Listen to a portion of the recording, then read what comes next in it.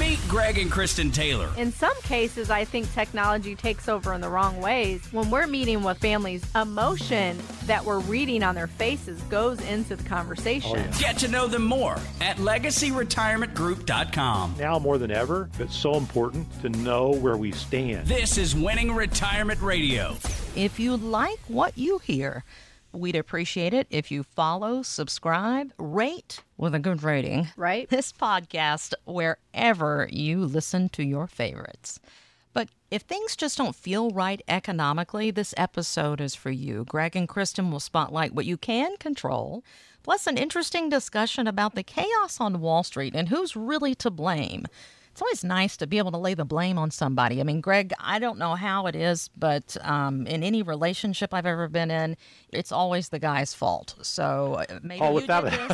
Yes, without a doubt. And what I've learned is just go ahead and apologize. Grovel. So tell us you're sorry about the economy. Go for it. Oh, no, not the economy, but, I'm talking about in real life with Greg and Kristen Taylor,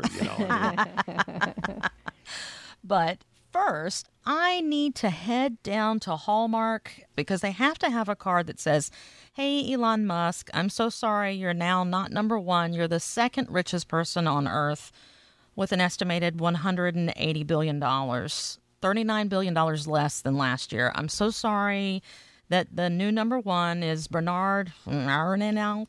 I don't know his name. Arnault. Oh, okay. The chairman of French luxury goods giant LVMH. I don't even know what that is.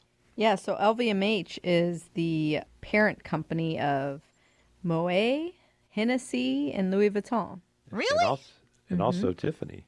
No, so that's the subsidiary. Oh. So it's Tiffany and I think Sephora, and I'm trying to think of some of the other ones. There's a lot. Everything that Fendi, women are into. Got it. Christian Dior. Yeah, all of them. All the goodies. Well, that guy, let's be nice to him because his net worth increased more than $50 billion last year to $211 billion. Yeah, so all those extra checks going out from the government into people's hands, they were going out to Louis Vuitton and they were buying some bags and, they were going out and they were spending large. I didn't tell you this, Greg, but since Kristen brought it up, I was talking to an insider. I know a lot of people in the luxury goods market because that's one of my loves. I love fashion. I love photography, that kind of stuff. And foot traffic is down substantially. We're talking like 40% in some stores in Columbus. That 40%. is crazy. Oh, my goodness. And let's just dive into it here because I don't want to be insensitive to this topic because I have been one of the layoff people many times in my life, especially in broadcasting. So I am very sensitive to this topic. But, you've got tech companies that have announced quite a few layoffs over concerns over a slowing economy. But it looks like these pink slips are creeping into other areas. Here's what I've seen so far. Tyson is laying off nearly 1,700 workers and closing 2 poultry plants. Amazon cutting 9,000 more jobs after announcing that 18,000 layoff earlier this year. Disney, I'm so sorry for y'all, they've started notifying workers about their plans to cut 7,000 jobs.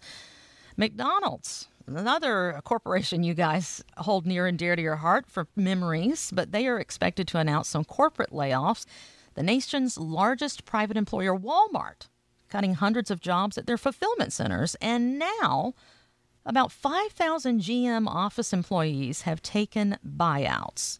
These are the first non-tech layoffs I've heard about. How can the American economy possibly be as okay as everybody acts like it is? Can you believe Tyson had the gall to tell their workers that 1,700 was a paltry sum? What? He's such a dork. I love you so much, Greg. But if you could visualize, which I think we're going to do here soon, do a video camera during our radio show and podcast, but like he just acted like he had something really profound to say while I was prepping what I was going to say. And he holds out his finger like, hold on, I got something. And then he says that. Really? I don't even know what I was going to say now. But yeah, I mean, Jim, what are you talking about? I mean, in all seriousness, it's a hard thing, but it's what our Fed Chair, Jerome Powell, has been saying that needs to happen, right? We need to see the economy do some of this in order to get things set straight. Now, here's the conundrum that we're in. Our chief investment strategist was here in Columbus just last week speaking with some of our clients about the state of the economy, right? I mentioned to him that I felt like this is a conundrum because while the economy needs to see companies doing this, the companies are doing this a little early, I would say, because they're doing it because of what the economists are saying needs to happen to prevent or to get out of a recession quickly. So it's kind of the cart before the horse type thing, like kind of like how the markets will sometimes cook in some of the what's coming up in today's market trading. Does that make sense? I'm trying to find a way to say it. He calls it being baked in. Baked in, that's it. So I feel like that's kind of what some of these companies are doing. However, I mean, McDonald's historically has done these corporate layoffs around this type of economic environment. I mean, you alluded to that Greg and I have memories of McDonald's. We both had our first jobs there. However, my whole goal in career was supposed to be McDonald's. I had planned on being a franchisee. All of my mentors were in the McDonald's business. I slept and breathed McDonald's through college. That's what I did. Were you really heavy? I mean, I say that as somebody who's got a big girl trapped inside of her all the time. But I did say that's how I saved money because I had to fend for myself through college and pay for everything. And so that was my 2 meals a day there you go. was McDonald's food. But really, that's not surprising that they're doing all this. However, the conundrum that I'm talking about is we're still short-staffed in some areas. So the problem with this lays in wages. So if with these layoffs, it pushes wages further up, that's going to still add to the problem that needs to be corrected because then the wages are high, so there's more money in the economy for spending. It sounds horrible, but the layoffs really are good right now. We need that to happen for these corrections to take place. Right, because the Fed's not going to let up until this strong employment backs off. And so as Darren, our chief investment strategist, mentioned at our Clients Investment Summit last week, that he believes that it's a 50-50 coin flip in May as to whether or not the Fed raises rates another 25% rather. But he said what's interesting, what was baked into the market for the rest of the year was for the Fed to immediately turn around and start making interest cuts. In other words, to cut the interest rates. Now, for next year. Now, he said that it's baked into the market for them to, it's priced into the market right now for those cuts to happen this year, although he doesn't expect it to happen until next year. And so with that, he believes there's still some volatility left on the table for the rest of 2023 because he was giving his 2023 projections to our clients. Now, bottom line is, how does this impact someone's personal economy? Because we can talk about layoffs, but if you haven't been laid off, then you don't feel the heat, right? Right. You can talk about interest rate hikes, but if it hasn't impacted you, then perhaps maybe you weren't taking out loans, you weren't buying a new car with interest, you weren't buying a home with interest. And so those interest rate hikes haven't impacted you negatively as much, but the inflation certainly has. But in the personal economy, I believe that we need a plan as we transition into retirement that allows us to have success in any economy. Now, that's tough, right? So that's why we break everything down in 3 categories: your liquid emergency funds, your income funds, and your growth funds. So in your liquid funds, we want you to have sufficient amount so that anything you can possibly think of you might want to do or need in the next 5 years, you have enough liquid to cover it. And typically, we want you to have somewhere between $50,000 and $100,000 there. That's really kind of a minimum. And that's what we call the sleep well at night money. With our clients that have done that, they followed our advice, they've done those things, in this high inflationary environment, they have not had to cut back because they've had resources to cover those extra costs. Gotcha.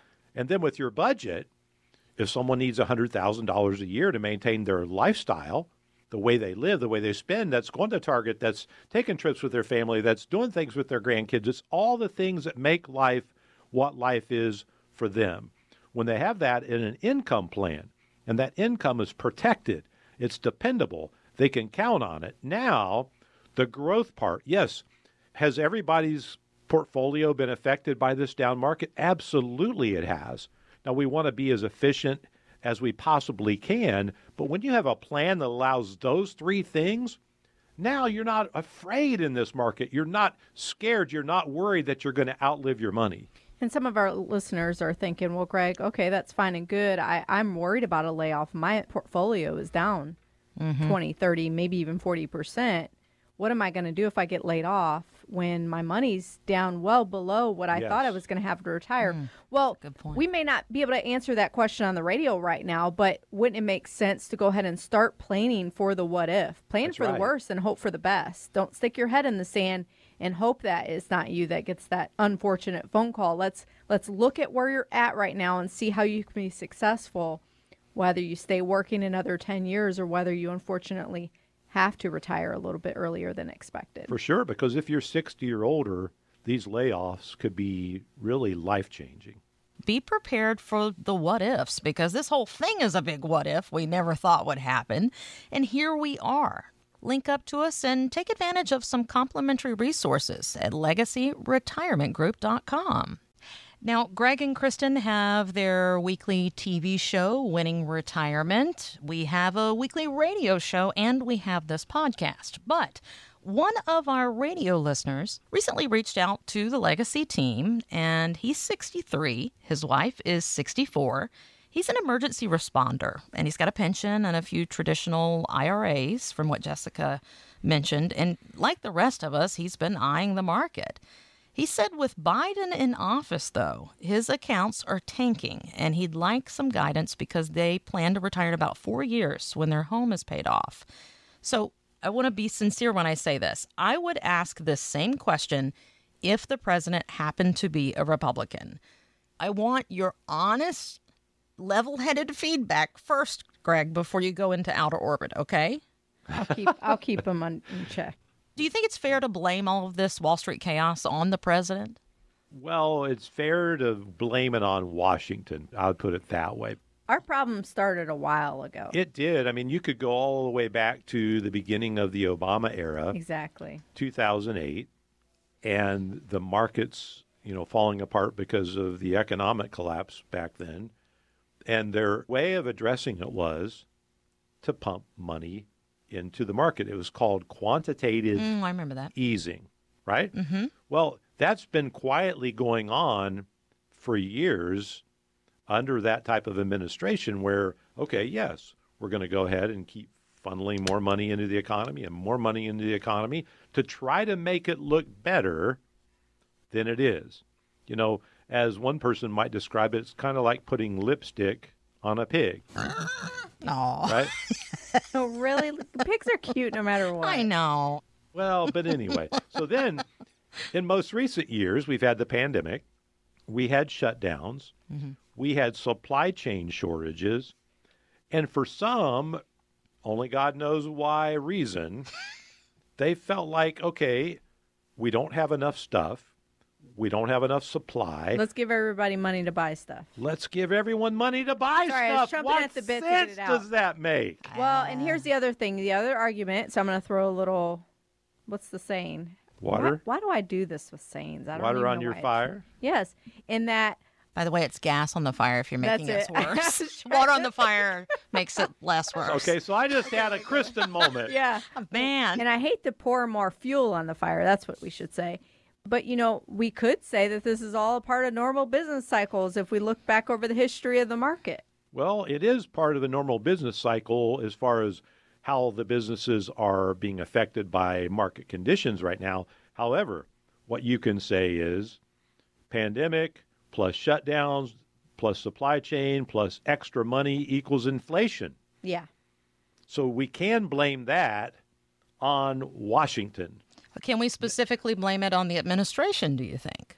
Well, I think the administration has not done anything to help, right? Gotcha. Because they came out with all this fanfare. It's the Inflation Reduction Act. You can't just throw inflation on the name of something and say it's doing what the title says. But what did that act do? It put almost $800 billion more into the economy. How's that going to reduce inflation?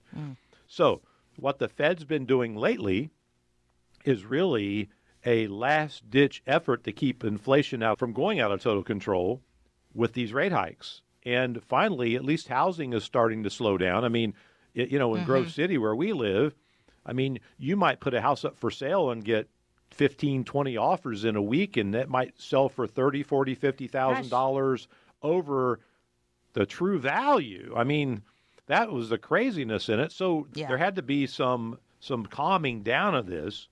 But in the midst of all this, how do we plan out our retirements? That's the bottom line. How do we make sense of all this? Well, we've had so many people coming in, and Kristen, most of them have worked with these big box organizations, these big box stores that.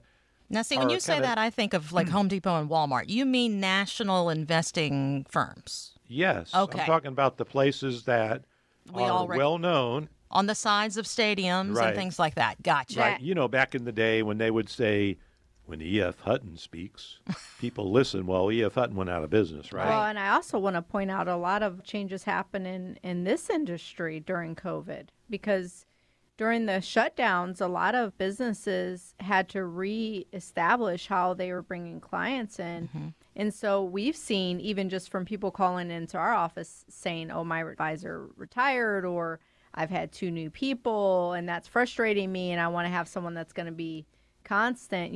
At our office, Greg has been a constant. He's our advisor, right? Mm-hmm. I've been a constant. I'm not going anywhere. Now we've had staff turnover though. Yeah. And that's what everyone's experiencing. And so they're wanting to see some consistency, because when there's chaos everywhere, you look for your home, right? I like to call it your home place, your non-chaos place. Right. And so when it comes to your finances, that's an area where you don't want chaos. It's kind of coming to us no matter what. So how can we level it out a little bit and say, okay, even with everything going on.